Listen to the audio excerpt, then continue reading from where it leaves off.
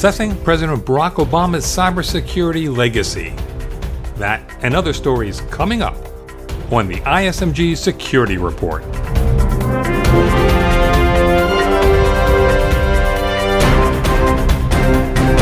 Hello, I'm Eric Chabrow.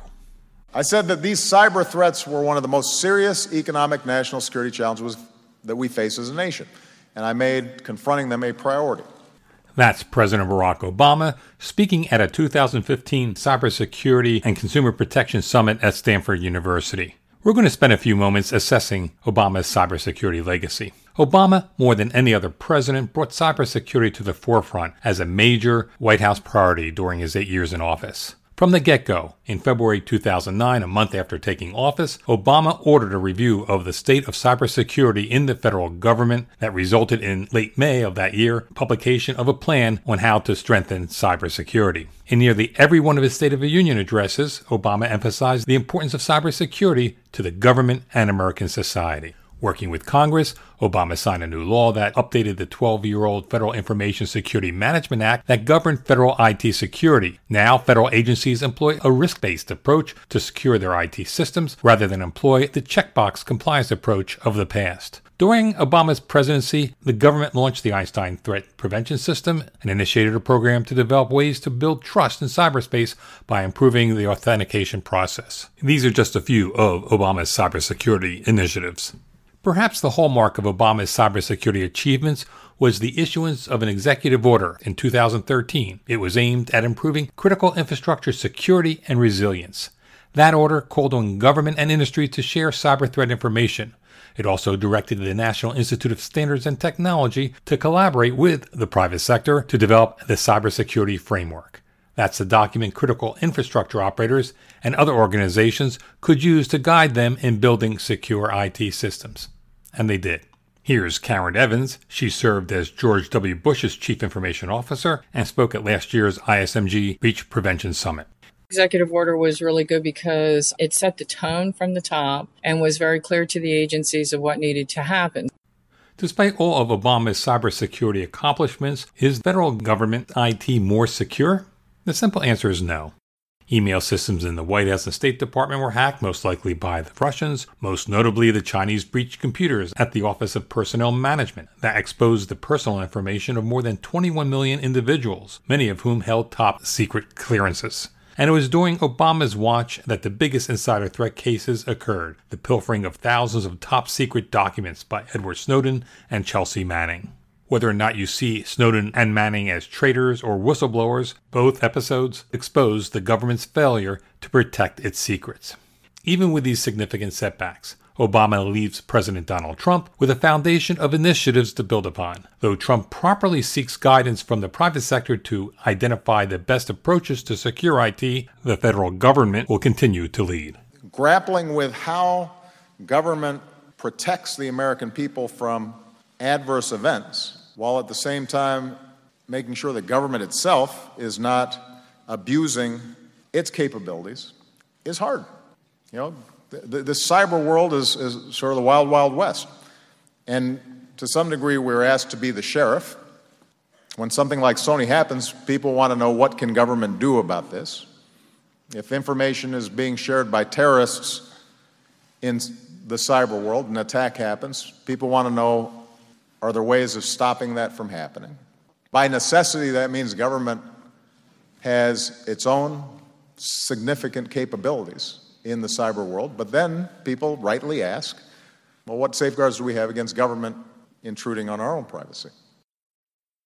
A Florida man is the latest to plead guilty to helping operate an unlicensed Bitcoin exchange. That conviction is part of a wide-ranging case that prosecutors say involves 3 men charged with running a massive pump-and-dump stock scheme that involved hacking into multiple financial institutions, including J.P. Morgan Chase. How did authorities track down these alleged schemers? To answer that question, we're joined by Data Breach Today executive editor Matt Schwartz. Hi, Matt. Hello, Eric. First off, tell us a bit about this case.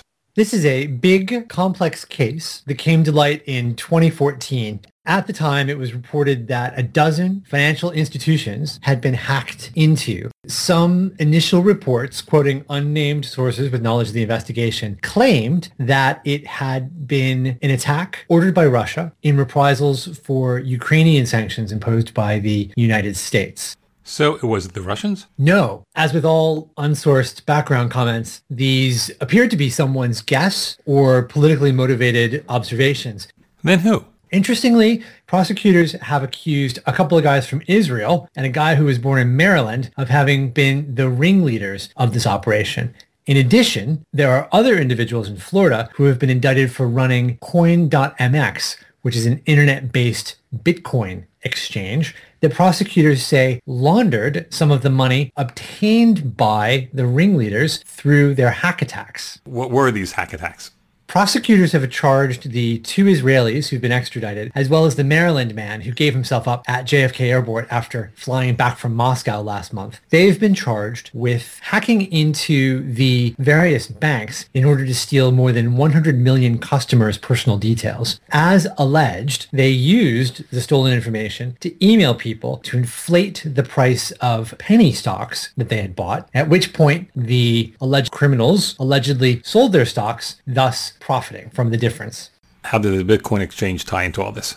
Prosecutors have also charged one of the Israelis with being the owner of Coin.mx. But there's somebody else that they have arrested who has been charged with operating it. Coin.mx is interesting. According to prosecutors, it processed more than $10 million in Bitcoin transactions without reporting them to authorities. Running a Bitcoin exchange isn't illegal, but failing to notify the authorities about those transactions, as well as to have internal processes in place to flag any suspicious transactions, is illegal. And that's what a bunch of these people who've been arrested have been accused of, is violating federal anti-money laundering statutes. Do we see any end in sight with cryptocurrencies being used for fraud? Without a doubt, cryptocurrencies offer the potential for some degree of anonymity. Obviously, there's legitimate uses, but it's also a natural fit for people who want to try to obscure their money trail. What is interesting about this case is the people accused of running the Bitcoin exchange were also accused of having installed people onto the board of directors of a credit union and then using that credit union to transfer Bitcoins into dollars. Here you see a point where virtual currency gets turned into dollars. This was the crux of part of the government's investigation. That $10 million in Bitcoins got turned into dollars. It should have been flagged. It wasn't being flagged, which suggests fraudulent activity. This appears to have come to light in part because the credit union got investigated by its regulators, who ultimately liquidated the credit union. Cashing out Bitcoin continues to be a challenge. This seems to be where a lot of criminals get caught when they try to take the proceeds, for example, from ransomware attacks that get paid in Bitcoins. Eventually, of course, they want to turn that into cash. Unless they can find a way to do that investigators can't somehow trace, then it's very possible that they're going to be getting a call from law enforcement. Thanks, Matt. Thank you, Eric. You're listening to the ISMG Security Report on ISMG Radio. ISMG, your number one source for information security news. Facebook is dismissing a charge that its WhatsApp cross-platform instant messaging application contains a backdoor that can be used to unlock encrypted messages. How should users assess the risk in using messaging apps? ISMG Security and Technology Editor Jeremy Kirk provides an answer. The mere suggestion that a software application contains a backdoor or a secret way to access data sends shivers down companies' spines. Users are particularly hypersensitive to backdoors in an era where governments seek new ways to defeat encryption. Facebook's WhatsApp is the latest to come under fire. A security researcher claimed that the company failed to fix a weakness that could allow an attacker to decrypt some WhatsApp messages with a little warning. WhatsApp uses end-to-end encryption, which means that only senders and recipients can read messages. Getting that to work on mobile devices requires difficult design choices around encryption keys. The researcher claimed that WhatsApp puts users at risk by allowing some messages to be sent after the recipient had changed their keys. Other messaging applications, such as the super secure Signal, warn senders before sending messages in that scenario. The fear is that someone other than the intended recipient could be receiving the messages. Ideally, if one user changes their keys, both users should verify each other's keys before communicating again, which is a way to be alerted to a man-in-the-middle attack. WhatsApp dismissed the claim of a backdoor. It received support from Moxie Marlinspike, the renowned cryptographer who designed the protocol used by both WhatsApp and Signal. He says given the application's large user base, the design choice was best. The risk for most users is slight, and a successful attack would be highly complicated. Facebook was rightly commended last year for implementing world-class cryptography in WhatsApp. It moved hundreds of millions of users onto a much more secure and private way to communicate. But different users have different security requirements. While most people probably aren't bothered by a niche risk such as this, others may need to be as secure as absolutely possible. That's why it's important to look at the details of how a service implements cryptography before choosing a platform. The issue here is far from a backdoor, but it may help people to better select just how much risk they want to tolerate. For activists working from within oppressive regimes in particular, just one mistake or inadvertent use of compromised software can lead to their identities being unmasked. For anyone who fears they may be so targeted, they may want to take every possible precaution, especially when it comes to their choice of messaging technology. For Information Security Media Group, I'm Jeremy Kirk. That's the ISMG Security Report. Our theme is by Ithaca Audio. I'm Eric Chabrow. Catch you next time.